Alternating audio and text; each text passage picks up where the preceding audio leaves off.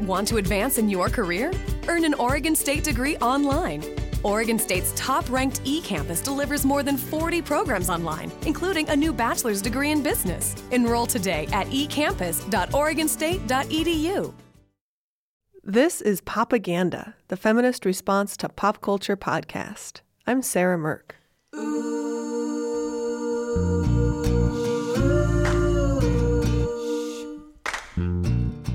Okay, this is embarrassing, but I'm going to admit it anyway. So I live with roommates, so I'm rarely home alone. But on those bizarre nights when everyone is gone from the house except for me, here's what I do. I go in the kitchen, I open a beer.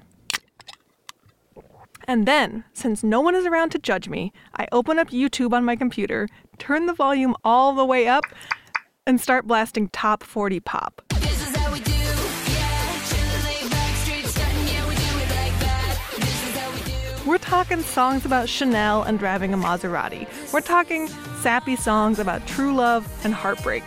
We are talking lots of Taylor Swift. 'Cause the players gonna play, and the haters gonna hate, baby. I'm just gonna shake. These are all artists who I'm a little embarrassed to admit I listen to. Their videos all feature like perfectly dressed hipster rich kids having pool parties. When I'm going to buy an album or a concert ticket, I try to make sure I'm supporting smart, feminist, independent artists who are making a difference. But every once in a while, I just want to dance around the kitchen to something that's fun and silly, and I'm not really that proud of. So this is one of my many guilty pleasures. For a feminist consuming pop culture, guilty pleasures are inevitable. No TV show is perfect, no movie is without its problems, and many of the most catchy pop songs are far from flawless. Of course, you can tune out all pop culture and head to the woods to seek an ascetic lifestyle. But if you want to participate in culture and engage with the stories and songs most people are hearing, you can become a critical pop culture consumer, celebrating the good and pushing the bad stuff to be better. At the same time, it's worth thinking about what pop culture is considered shameful, and how what we consider guilty pleasures are colored by race, class, and gender. We often see that pop culture that's consumed mostly by women is thought of as lowbrow, while pop culture marketed to men is automatically seen as serious.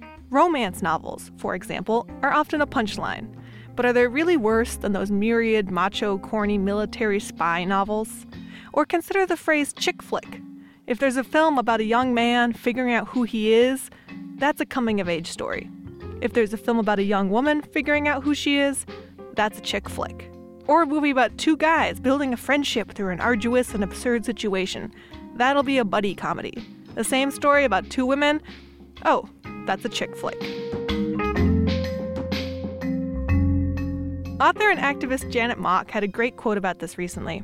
When she talked with writer Tina Vasquez for a recent piece in Bitch, Janet Mock said, "For a lot of us, pop culture is our culture. As we get older, we're taught to be embarrassed of our love for pop culture. We enjoy it in secret, which is why we'll refer to it as a guilty pleasure, because certain people with more access think it's basic." To talk more about this, I called up longtime Bitch contributor Hoshunda Sanders.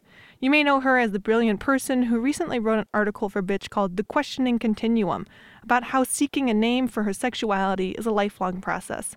On the side, though, she also watched a lot of Scandal, the juicy TV drama about the life of Olivia Pope, a Washington, D.C. problem solver. Hi, Hoshunda. Hi, Sarah. So, Hoshunda, you live in Washington, D.C., which is Scandal country. It is. You know, the show deals with a lot of drama. People are always being kidnapped or murdered or set up. There's always schemes. But it's still an escapist show. It's a soap opera.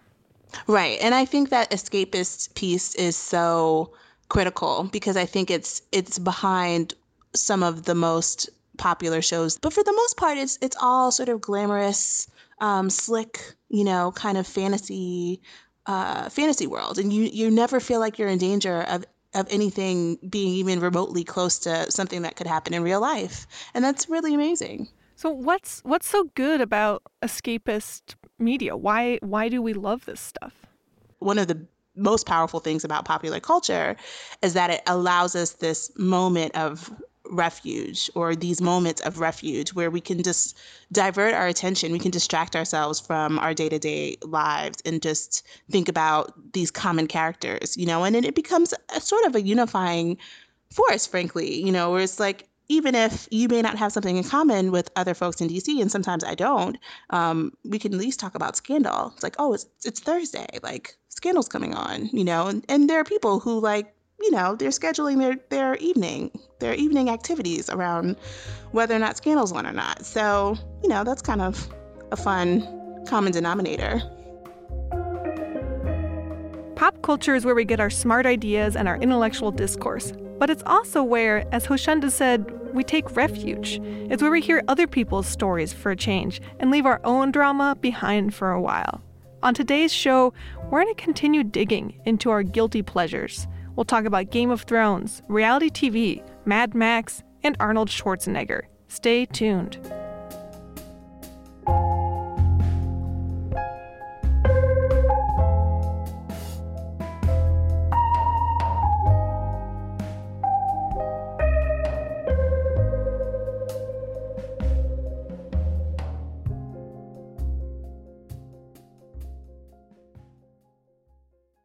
You're listening to Popaganda, the feminism and pop culture podcast. Today's episode is all about guilty pleasures.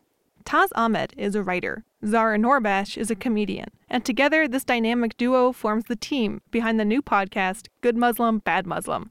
The podcast is all about cultural perceptions of what's guilty and what's good.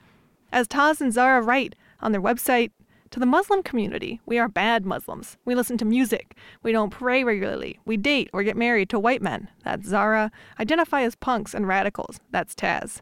We perform and share our lives with comedy and writing. So we are bad. So bad. To non-Muslims, though, we are good. We don't drink. We don't do drugs. We're not criminals. We're social justice activists and community leaders. We are successful, published, and accomplished.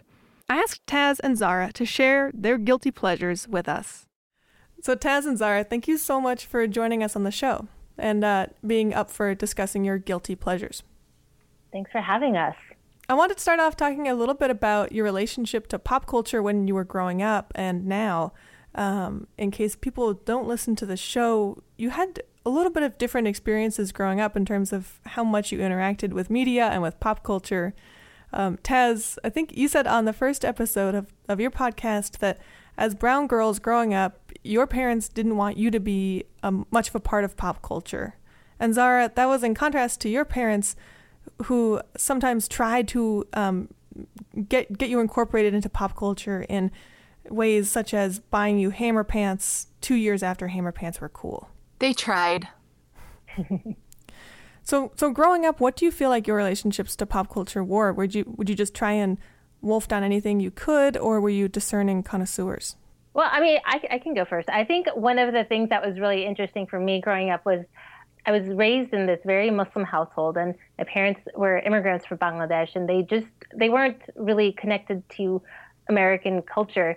So I really, I would get obsessed with different things, such as casserole. I couldn't understand. I had no idea what casserole was. I know a lot of my peer groups, we all learned English through Sesame Street. And then growing up, I was thinking about this as far as pop culture is concerned. Like, I wasn't allowed to watch PG-13 movies well after being 13. My parents would always change the channel whenever there was kissing. And I think in the 80s and 90s, there's usually kissing on TV, but the channel always changes. I think it still changes up to this day. This is now. Zara, did you have that experience growing up with the kissing on TV? I was just thinking while you were talking about that, flashbacks in my mind of every single time someone on network television, which is clean TV supposedly, would just always look naked every single time my dad walked in the room. Of course, yes. It would be Will and Grace. They have no sexual relationship, and then my dad would walk in the one time you see her naked back. And in that moment, he would just give me this look, and it's just so mortifying. Now, pop culture is a very big part of what I do. I think a lot of the work that I do now is around developing, doing narrative building and community building around South Asian culture. And I'm really obsessed with finding the South Asian pop culture aspect. So I actually have a music blog, and I get really into finding musicians who are South Asian that are creating music. I was writing on a South Asian blog, so I would always look for something South Asian that was in pop media because I do politics. So I always use a formula that to get people engaged in politics, you also need to get them engaged in pop culture, and that you need both in the formula. That's interesting, Tez. Did you listen to lots of South Asian music and media growing up, or was that off limits too? They didn't exist because we were here in the U.S. We didn't have the internet back when I was growing up. So it was a very isolated feeling. I think one of the few South Asian bands that existed was the Asian Dub Foundation from the UK. It was like an import CD, and you had to go to the CD store and go through the racks. And I think because I was missing so much of that in my formative years, growing up, it's been like finding treasure and trying to hold it close and uplifting those voices. Zara, what pop culture do you find yourself seeking out these days? Oh, I'm so hooked on The Americans right now. Yeah, the spy TV show. Yeah, the spy TV show with Kerry Russell. That involves lots of kissing and naked backs. Yeah. And stuff that I'm like, I can't believe how naked they get in that show. They get really naked a lot of, maybe every episode. There's like a lot of free reign plumber butt. But you watched it with your dad around? Well, now I can't watch it with my dad around for other reasons, because it's so political, and it's just like rehashing all of the drama of the 80s. And there's even commentary on like the Mujahideen and, the Iranian Revolution and Russia's relationship to it. And my dad is like, I don't want to see any of this. Mm-hmm. And it's completely different reasons, I want to sit down with him and ask him, like, is it true? Was it like that? Did it happen that way? Because I don't have, that kind of a background on the show. I always say I feel like I'm not smart enough to be Muslim to keep up with it. And my parents, when we were growing up, didn't talk about a lot of that on purpose because I had a very sort of assimilationist narrative growing up. Like growing up, I watched soap operas with my mom because I had a teenage mom. Like my mom was married in Iran when she was like 16 years old. They came to this country and she knew nothing. And so a friend of hers at ESL told her, soap operas are the best way to learn about American culture, which was like, I don't know if I would go with all my children as like, in General Hospital. It's like the way to tap in to what it means to be an American. But that was what I was watching when I was 12, when I was 2, I was so into soap operas.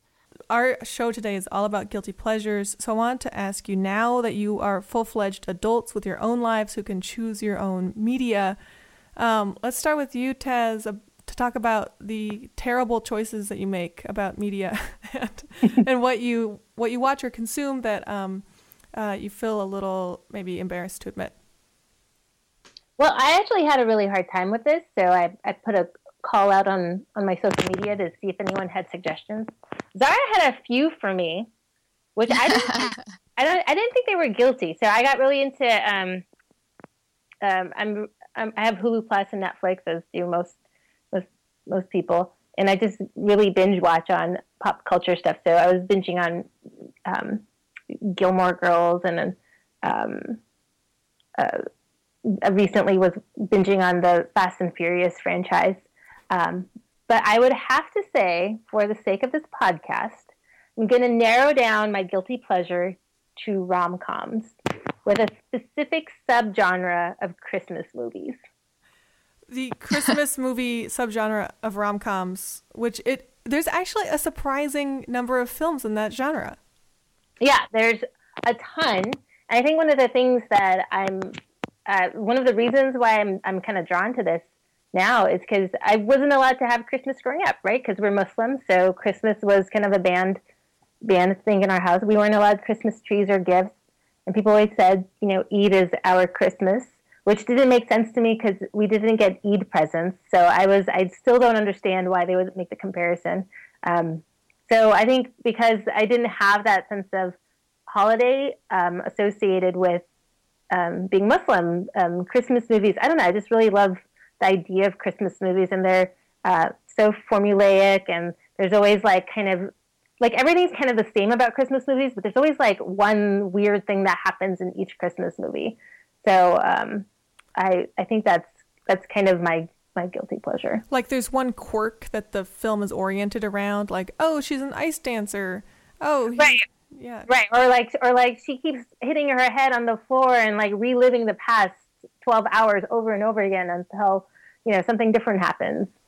Do you watch Christmas movies, Christmas rom-com films specifically, like around in the winter, or is this a year-long guilty pleasure? No, I think this is just a wintertime thing. I think the other thing is like when you're growing up, it's not like you can go into the video store and like look for Christmas movies. But now you have Netflix, so you can just like do a search for Christmas movies and they all pop up. Though I think, the other thing that I think about is growing up, the one Christmas movie that was around a lot was Home Alone for some reason, which my parents are weirdly obsessed with. And so that was always kind of like, I think maybe that could be why I'm drawn to Christmas movies.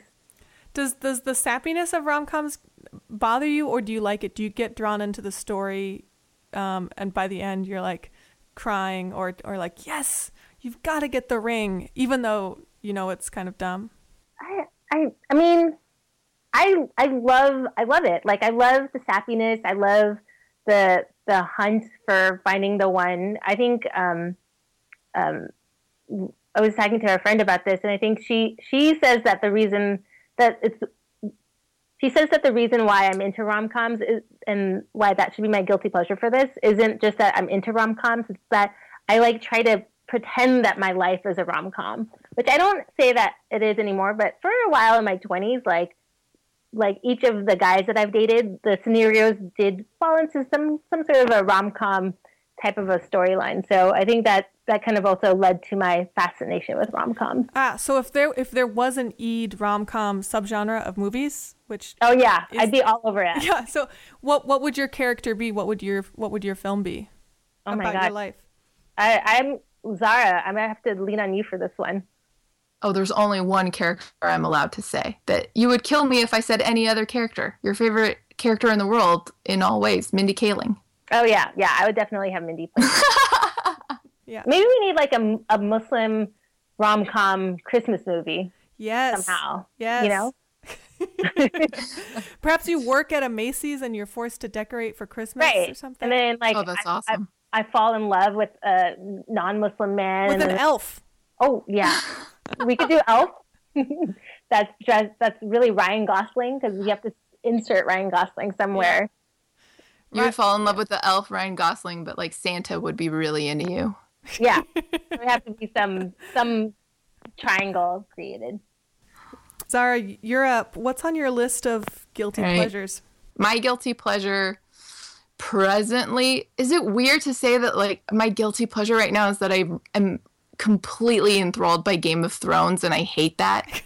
No, I think you're one of millions of people with it makes me so angry, but it like strategically, and as a writer, I'm just like watching all of it, and it's gorgeous and it's beautiful. And I just got back from this incredible tour of the Adriatic where like we actually saw the Game of Thrones castles that they're shot in and their armor, and I appreciate it even more now. But then I'm like, oh damn you, like how many more naked women do I have to see in a room of fully clothed men in order to be able to pay attention to more exposition? It's just, makes me nuts. But that is definitely a show where I get giddy, like, and I hit my husband, like, when I feel like I have a prediction of who's going to die next. So you were just in the Adriatic. Was that for a comedy tour, or is that just for fun? It ended up being for fun. It started out for something exciting. I thought that I was going to go for a conference in Iran to speak, and then I found out through a lot of my own research, really, that it would be very dangerous for me if I went, and that it was not at all a good idea. So that was unfortunate. Actually, because of Love Inshallah, the book that Taz and I were in together, I talk about sex, and that's it. That's all that did it. It's illegal to talk about it in Iran and publish it. And I would be convicted of that if I went, is what I was told. And my parents and I were all set to go and show off my white husband and say, look, here he is. And I converted him. Look, we have another one. One more for Iran. But couldn't happen. Well, so you couldn't go to Iran because it was too dangerous. So instead, you went on the Game of Thrones tour of Southern Europe. I needed the thrill. You know what I mean? I needed the thrill. You're maybe like a little glad it didn't work out. Right. I know, right? I was like, oh, well, there was seriously one point where my mom was like, Zahra, I found out if you go, like, the worst thing that could happen is 2 days in prison. And like, it's one part of me was like, oh my God, why would you even think that's okay? And another part of me was like, oh, my mom knows me so well. Where like you would suffer through the 2 days in prison, you mean? I mean, if I knew that I was going to come out of it safe and, maybe a few physical therapy sessions later, I would be okay. Like, it's funny hearing Taz talk about her guilty pleasures, because, I can't watch comedy because as a comedian, I feel like I'm working. Oh, yeah. So, so I notice that about myself, that I'm when it comes time to guilty pleasure, I always sit down for drama. Mm-hmm. And if you're working, you're watching comedy and you're constantly thinking, is this working? What's their jokes? How can I use this? Yeah, what's their jokes? Who's their agent? Which is this actor? Do I know him? Did I start out with him? And comparing myself, it's terrible. I can't give myself a break, so I have to go for a whole new genre. It sounds like you're doing a lot of excellent justification. For which? The guilty pleasure? For Game of Thrones, yeah. You're like, I have to watch Game of Thrones. I can't possibly watch comedy. It's just... I can't... No, I couldn't possibly support women in romantic comedies. I have to watch this success in the male-dominated industry. There's just no other way. Well, I think that's essential to a successful guilty pleasure, is enough justification to like actually feel pretty good about it and not feel guilty at all. I don't feel guilty at all about it anymore. Thank you.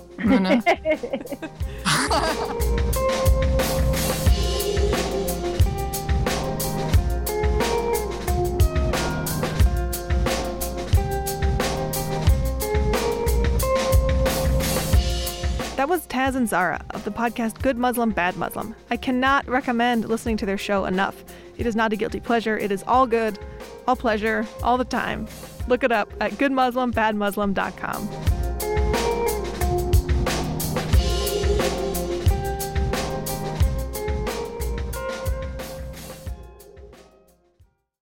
You're listening to Popaganda, the feminism and pop culture podcast. Today, we're talking all about guilty pleasures. Since it hit HBO 4.5 seasons ago, Game of Thrones has drawn criticism for its violence. In the fantasy show about warring noble families, no one is safe. Characters die right and left in horrible, merciless ways. But the show is especially hard on women, who suffer rape and assault in ways that fans and television critics say is often gratuitous. The show's treatment of women has been discussed endlessly. But this past week, an episode that concluded with the rape of a character who was trapped in an abusive marriage struck many viewers as having crossed a major line. Writer Elizabeth King is a fan of Game of Thrones, but she explains why, after this week's episode, she'll no longer be watching the show. A warning, this essay includes discussion of sexual violence. It can be upsetting to hear about. Feel free to skip ahead.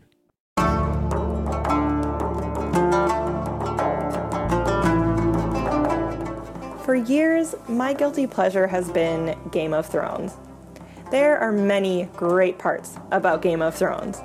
The actors, the scenery, and the plot are all captivating. But it's a guilty show for me and many others because the show is pretty over-the-top violent.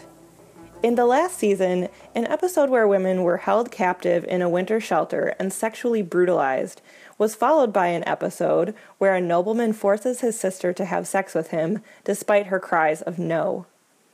The sexual violence in the show has not gone unnoticed by fans. The show's treatment of women has been exhaustively discussed over the show's 5 seasons. But after years of wincing at violent plot points, I have to ask, is it time to walk away from this show? The trouble with guilty pleasures is that millions of us really, genuinely like Game of Thrones and are invested in the story. For a long time, the unnecessary rape and sexual violence has outweighed the critical voice in my head that says, this is messed up. Every TV show has its flaws and problems, and consuming any TV as a feminist means you'll sometimes find yourself rolling your eyes or tweeting criticisms. But after this week's episode of Game of Thrones, it feels to many fans like the scales have tipped the other way. The part of me that feels bad while watching the show outweighs the joy I get from it. Game of Thrones feels like it's no longer worth the trouble.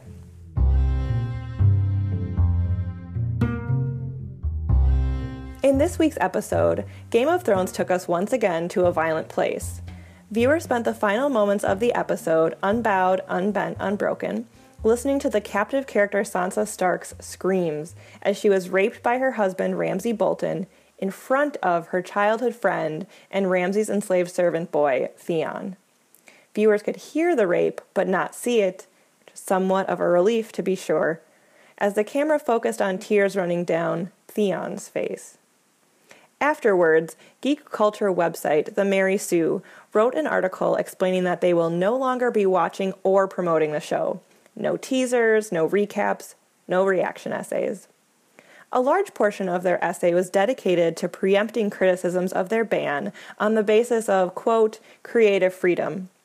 After expressing my concerns over the episode and my vow to stay away from the show's remaining seasons, some friends told me, well, what did you expect? It's Game of Thrones.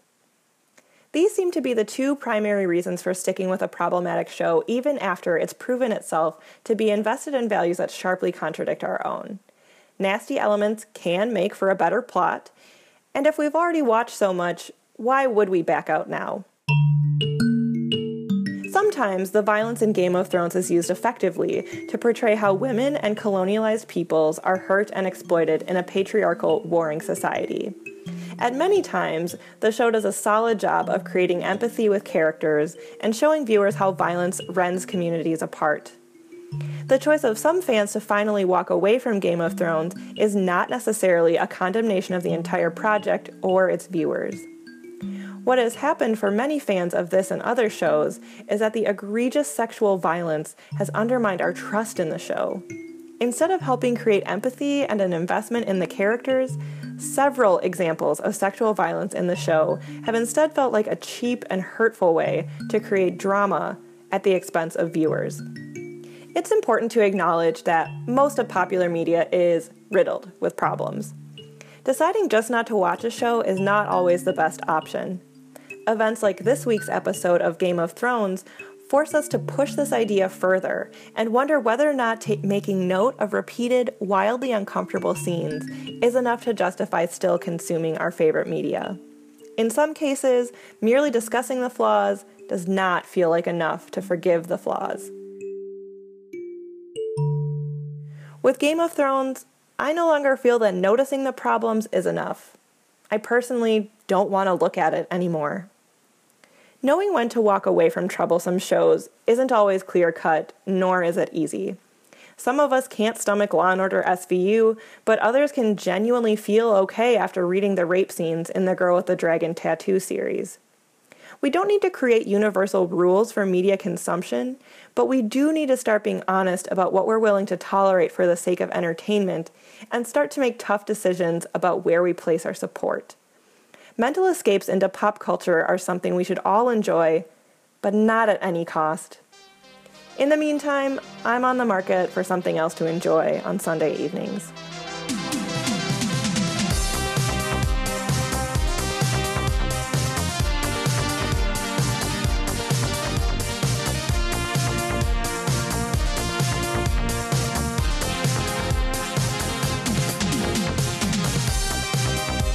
That was writer Elizabeth King.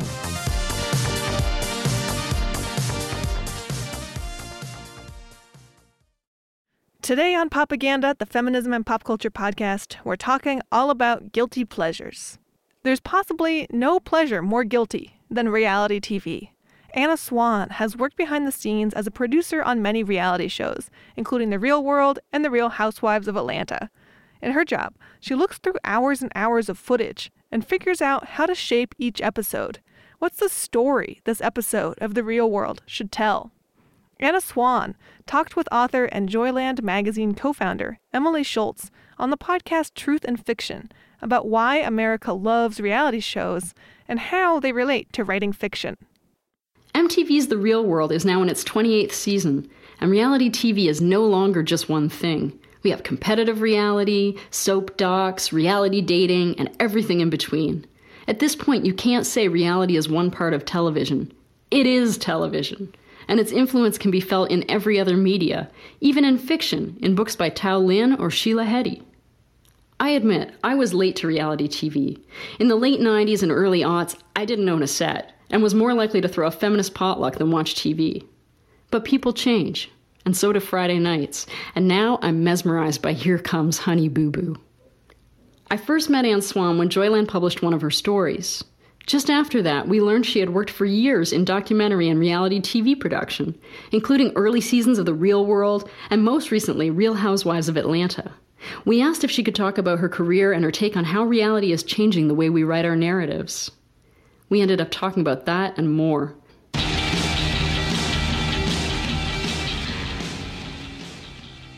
I was thinking about reality and what my first exposure to reality was, and I was thinking probably something like Cops, but I don't know if that was really, that was pre-reality. Yeah, it is considered part of it. Right. I mean, I think that reality is, it has its earliest, its earliest roots in game shows. I can't think of anything like in really popular television that precedes it quite as much. I think there's a real similarity there because so many of the really popular ones today are game shows, right? Essentially, and I'm really drawn to the competitive ones. Like I watch Chopped and Top Chef, and RuPaul's Drag Race. I know that one's one of the best. It is, but. And then it's funny because the other ones I watch are really kind of like the dude reality shows. I was thinking about this, like Pawn Stars, like the family business type stuff, or, Dog the Bounty Hunter, or Billy the Exterminator. Like, when I go home, that stuff is what's on the TV that's playing, in our household. So it's just like constant reality all day long. But it's the dude stuff, and it's, a lot more the business type shows. I don't know what that says about me, that I like the competitive, and I seem to like the occupational. Well, I think that the competitive is definitely probably a game show instinct, and the professional one is probably. I think those kinds of reality shows are the most similar to a documentary experience, maybe. Yeah. Because you're really learning about people doing something that is completely unfamiliar to you, and so it's a way to gather information. Yeah. Well, let me ask you about this, because I think a lot of writers really like reality, and that it makes sense, and that, right now we're seeing a lot of kind of blurring of fiction and memoir in creative writing, and I'm wondering if it's that influence of reality TV that's making us want something slightly autobiographical, coming out through the fiction, or if it's just that reality is kind of a deeper part of our culture, like if it's tapping into something. Because, you were talking about working on those early shows, and then it sprang up, and now when you watch TV, it's almost like all of it is reality TV. I think we like to watch each other, and a memoir and reality TV are both ways of watching, and, on a very commercial way, of looking at it, memoirs sell better than fiction, and I think that's what it is. It's that impulse it's that voyeuristic impulse. And I don't know how to dissect where that comes from, like why we do that. But I know I have it. I have it more than other people, for sure. I think for sure. When we come to fiction, we are voyeurs, always. Yeah. And we want the stuff that people don't talk about in their day-to-day lives. That's why we turn to fiction, is Totally. we want those revelations and the nitty-gritty. And Yeah. Yeah, I'm definitely an observer. I definitely hang back a lot. And I do that all day for work, and I do that with writing. And then when you're at home working on your own stuff, does that turn around? I mean, do you become, not an exhibitionist, but instead of being the voyeur, you become the person that's presenting it, right? Yeah, it's more like acting, though. Yeah, that's a good way to think of it. See, I have to say that watching a lot of the reality pregnancy shows, when I was writing my novel, The Blondes, kind of influenced it. Because they have, like those shows like, 16 and Pregnant would be one, and then, she survived that while pregnant, or I survived that while pregnant, Oh, you know what I love is, Oops, I Didn't Know I Was Pregnant. Oh, that one Is too. that what it's called? Something like that. I just think, I love it for this really odd reason. Maybe it's an odd reason. The reenactors look so much like the people. Oh, really? Yeah, I've not been as impressed before with the casting with the reenactors as on Gee, I Didn't Know I Was Pregnant, or Oops, I Didn't Know I Was Pregnant. I don't know which one it is or what the title is. But yeah, it's like, wow, wait, that looks so much like them. Right. Well, this is just it. I mean, I think in reality TV show, you get this thing about class. Like people are either poor or they're, the opposite of poor. And it's right up front in the story. And I'm wondering if that's also why we relate to it, that you have the working class maybe watching the working class type shows. And then, then the other shows like the Kardashians are maybe being, watched by a different population. I don't know. Well, I don't either. I have no guesses. Or just the fact that the class is right up front in the storyline and it's not hidden, it's not behind. Right. That's what makes it watchable, is there's, I think that in that sense you're breaking taboos by, I don't know, like not being polite about showing... Exactly. What motivates people and the limitations they're living with and... And maybe that's why it appeals, to the fiction writer as well. Right. The struggle is right up front. Yes. And also the motivations. Yeah. Well, I mean, in any job I do, the stakes have to be ever present. What they want, what they're not getting. Well, I guess that's something I would ask you is how do you know a successful reality concept? Or what is it that makes a really great reality show? Casting. I think that casting is probably the most important thing. If you don't have people who are themselves, no matter what, who have lives that they will openly share with you, like that's what you need. And it's surprising how that doesn't happen, how often that doesn't happen, because, I mean, if you imagine yourself, like I could never be on a reality show. I mean, I'm so reserved initially with people, and certainly I'm not an attention seeker. Where was I going this? Well, people have to open up, right? So people have to become unguarded. Right. And at any point in the process, they can shut down. Right. So you can go into something with a great idea, something, a network's excited about, the person who created it is excited, but then there can be like one aspect of their lives that they don't want seen, and that shuts you down a lot, and it's like they're, usually when there's something like that, it's like they're not just telling you not to show you this, it's like they're trying to control it in a lot of other ways. Because when I say I'm a reality TV producer, I think people get this image of me as like, one of those Svengali people, like, oh, you'd be perfect for a show. I'm really not like that.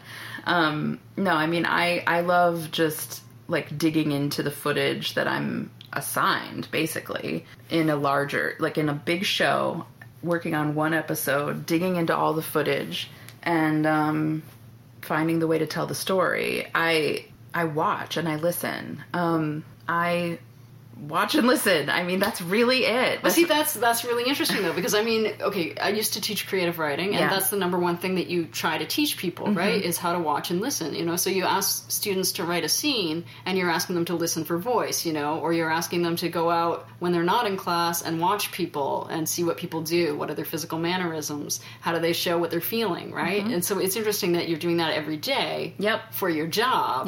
And that's exactly what fiction writers need, is, you know, those skills of watching and listening. How do people actually react? I feel really, really lucky. Like, professionally and creatively, this is the best time of my life. It is, because it's really thrilling to hear someone say that. No, I mean, I don't feel like I'm working for a living. I mean, I love that my challenges are creative challenges, and that I'm very passionate about the work. Because I think I bring so much of myself to the work. Like, I watch and I listen, and I filter, you know, what I think should be the story. Right. And that's really important to me. Bad boys, what you gonna do? What you gonna do when they come for you? Bad boys, what you gonna do? What you gonna do when they come for you? When you were... That was reality show producer Anna Swan talking with Emily Schultz of Joyland magazine on the podcast Truth and Fiction. If you get hot, then you must get cool. Bad boys, what you gonna do? What you gonna do when they come for you? Bad boys. Last week, I was one of many people to go see the new Mad Max film, Mad Max Fury Road. The film is surprisingly feminist. Instead of centering its story on Max, it actually revolves around Charlize Theron's character, the strong-willed, war-rig truck driver, Furiosa. She risks her life to free 5 women imprisoned as breeders for a warlord, and the film is about their high-stakes escape from a violent, male-dominated society, with lots of explosions along the way. But to be honest, I was planning to see Mad Max even before I thought it would say anything about patriarchy. I love action films. So does writer Sarah Marshall, who often writes about violence and feminism in pop culture. You might have read her article on Tonya Harding in The Believer last year. Now she's at work on a book about serial killers. We talked about our shared guilty pleasure, macho action films. So you're working on a book about serial killers? Yes, as everyone should read or write at least one book about serial killers. So tell me, you're here to tell me about your guilty pleasure. What is your pop culture guilty pleasure, Sarah? In a nutshell, my pop culture guilty pleasure is Arnold Schwarzenegger, and then around that, any action movie with sort of an exaggeratedly macho element, which is a pretty big area of film. Are people surprised that somebody like you, who's like an outspoken feminist writer, is really into Arnold Schwarzenegger? Yes, and I think people explain it to themselves, and they say, "Oh, you just like him ironically," and I'm like, "No," and then that leads into an explanation, because I think it does, to me, feel like a guilty pleasure in the same way where you're ripping open a bag of chips and just, you know that it's not anything nutritious or complicated, but it satisfies this profound craving that you have that seems to be somewhat prehistoric in a way. And that's how I feel watching, like, Conan the Barbarian is my ultimate Arnold favorite. But I think it's also something that I do think about, and I think movies like that, you know, if we don't see them ironically, they do give us a real roadmap to American masculinity and something to think about in a serious way, as well as satisfying that craving. When you're watching a film like Conan the Barbarian, are you doing that kind of deep read? Are you watching it thinking like, wow, this is saying a lot about masculinity? Or are you just consuming it like junk food, just being like, this is fun, there's explosions, I love it? I think I enjoy it in the moment, then I have to think later about why I enjoyed it. Because I think if you don't connect with a narrative in some deep way, then it's hard to talk about why it matters, because you can't have that empathic understanding of why it does matter. I love Conan because it's this very basic kind of coming of age / revenge narrative. It's one of the standard sort of masculine narrative tropes. And I love watching that, and I think that is a basic kind of hero's journey that all of us love. And then once you have loved it, you can step back and say, why did I want that? The same way that if you're eating like salt and vinegar flavored chips, you're like, why did I want that? And understand something about yourself from that craving. Well, I think that's so interesting because when I was a kid, I loved macho action movies. Like, if you had asked me my favorite film when I was 10 or 11, I would have said True Lies, which is starring Arnold Schwarzenegger and Jamie Lee Curtis, quickly followed by The Saint, which combines Val Kilmer and Cold Fusion. That one's so forgotten too. I don't know. I've never met anybody else who likes that film. It's Val Kilmer.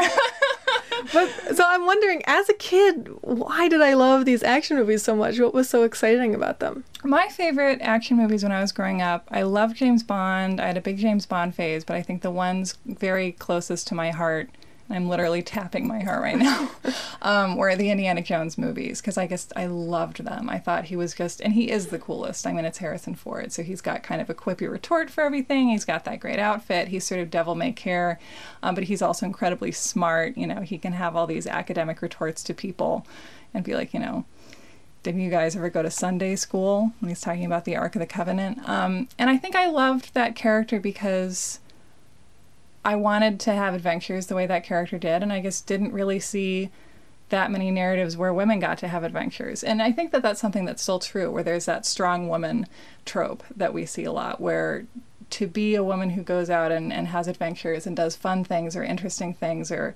devil-may-care things, you have to have some terrifying backstory, or your main definition has to be that you're strong. And Indiana Jones he's a cartoon kind of character, but he is a developed character where he's funny and irreverent and interesting and charming and witty, and he's not just sort of rendered like a femme fatale who's just badass and nothing else, like the kind of dark angel Catwoman. Yeah, or it reminds me, all these films you've mentioned, and the films that I liked are all films about men, action films, exciting films about men doing adventurous things. Mm-hmm. But even though they were centering on male characters, I still wanted to be them. Mm-hmm. I still wanted to be Indiana Jones. I wanted to wear that hat. I wanted to be an archaeologist carried the whip. Carried the whip. I didn't want to be like the female sidekick to Indiana Jones, or I didn't want to be Lara Croft, who's kind of an Indiana Jones-like character, but who's that strong female character who's basically just an ass-kicking, a tragic story. Yeah, gun-toting woman with a tragic story. And the boobs. Because you have to present in a way, too, where it's like you're fun to look at. And obviously Harrison Ford is good looking, but I think every shot that he was in wasn't orchestrated so that he would look cute and sexy. Yeah, but I think that what's interesting is that I think Hollywood filmmaker people think about the audience for those films being boys. Mm-hmm. And what I'm saying is that actually, as girls, we both were really into these movies and saw ourselves in them, even though it was a male lead, where it's like, well, we could do that. I think there's something interesting in when kind of men's rights activists get upset about action movies or any movie that they see as their genre. It's for them, it's for guys. And suddenly, if there's anything in it that seems to cater to a female audience, they feel like this pure thing that's just for them has been polluted.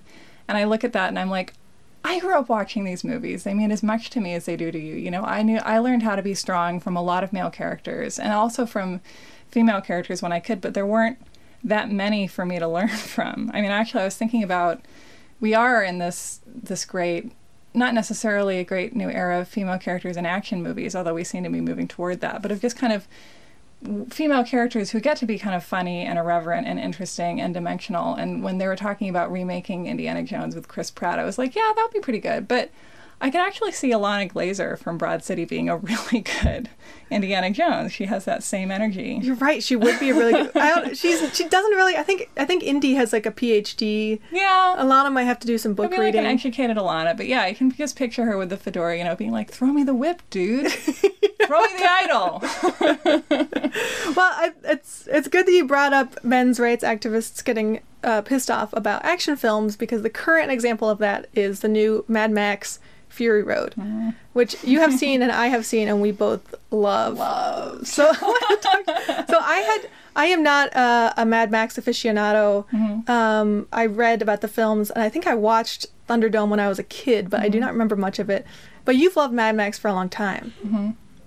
Tell me about that. Why are you so in love with the Mad Max series? I think Mad Max is just wonderful in the way that a lot of the old westerns are, like the spaghetti westerns with like Clint Eastwood and Lee Van Cleef, where the traditional Mad Max, the Mad Max of the 70s and 80s, Mel Gibson is sort of, he's a guy who starts off as an everyman, and sort of we follow him on this journey to being more of an anti-hero, but we remain secure that there is this hard core of goodness and integrity within him, and part of the drama is kind of that hiding but coming out when it really has to. And I think that is that kind of anti-hero narrative is one of the things we want to really believe about men, that if you take a good man and you put him through hell, that he's going to become all kind of tough and crusty and misanthropic, but he will always come through when he has to. He still has a heart of gold. Yeah. He'll still save the orphan from the burning building. Always. But yeah. I think what's interesting about this new film, Fury Road, is that that for a little while there, Max sort of turns his back on that, and he tries not to help people because he doesn't want to get that hope. You know, he's been through so many bad things that he's like, there's no point anymore. There's no point in helping people. I mean, when I was watching, I was thinking, I almost think if you want to make a movie about, because it's about Mad Max, but it's mainly about a group of women who he helps and kind of their story coming through him.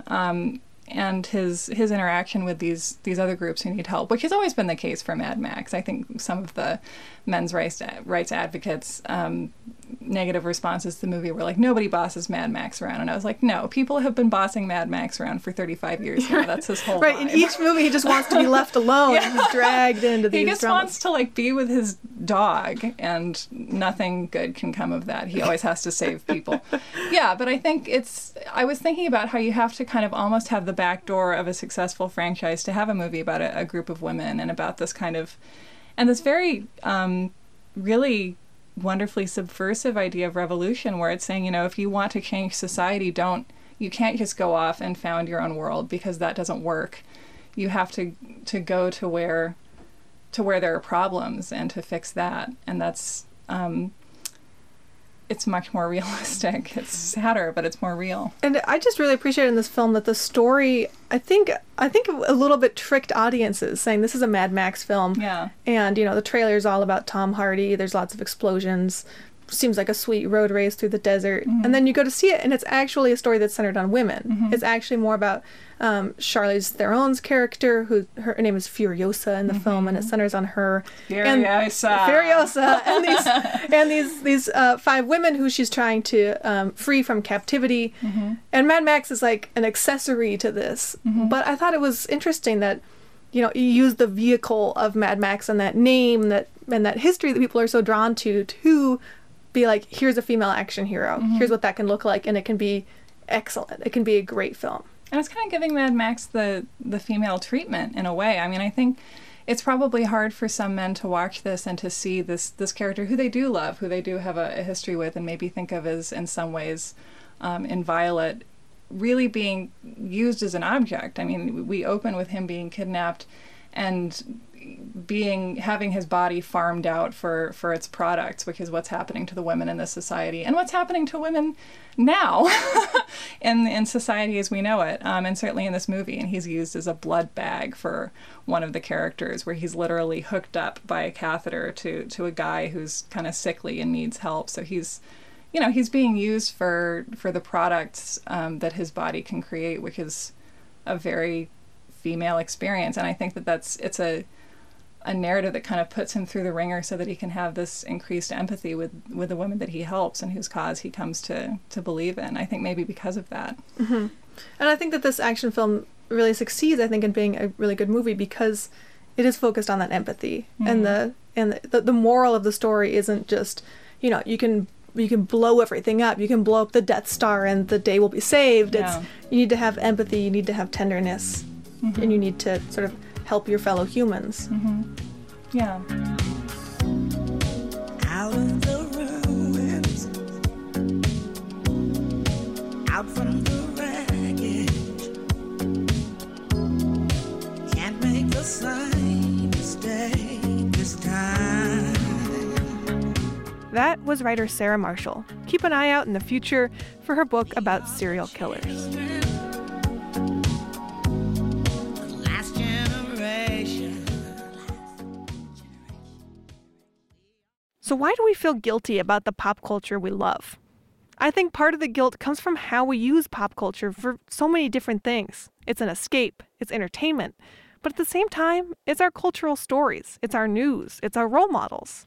Whenever I'm watching some silly TV show or blasting top 40 music, I feel like I'm looking over my shoulder a little bit, so that just in case anyone starts to judge me, I can switch it off and pretend like I'm the kind of person who spends all my leisure hours reading thought-provoking books of poetry. Instead of pretending, I should probably just fess up. We can enjoy pop culture, even if we don't always agree with it. And slowly, bit by bit, we can make it better.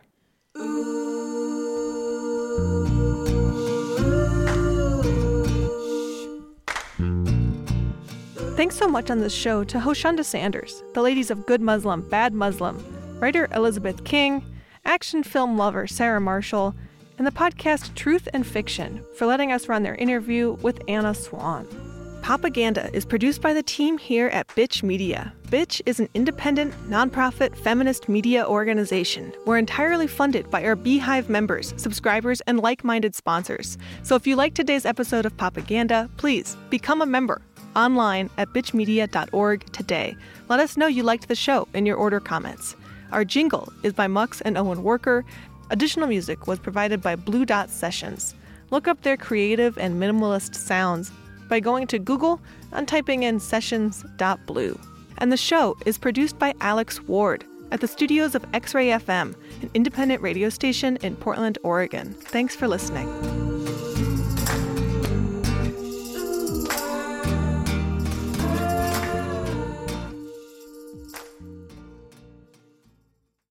Want to advance in your career? Earn an Oregon State degree online. Oregon State's top-ranked eCampus delivers more than 40 programs online, including a new bachelor's degree in business. Enroll today at ecampus.oregonstate.edu.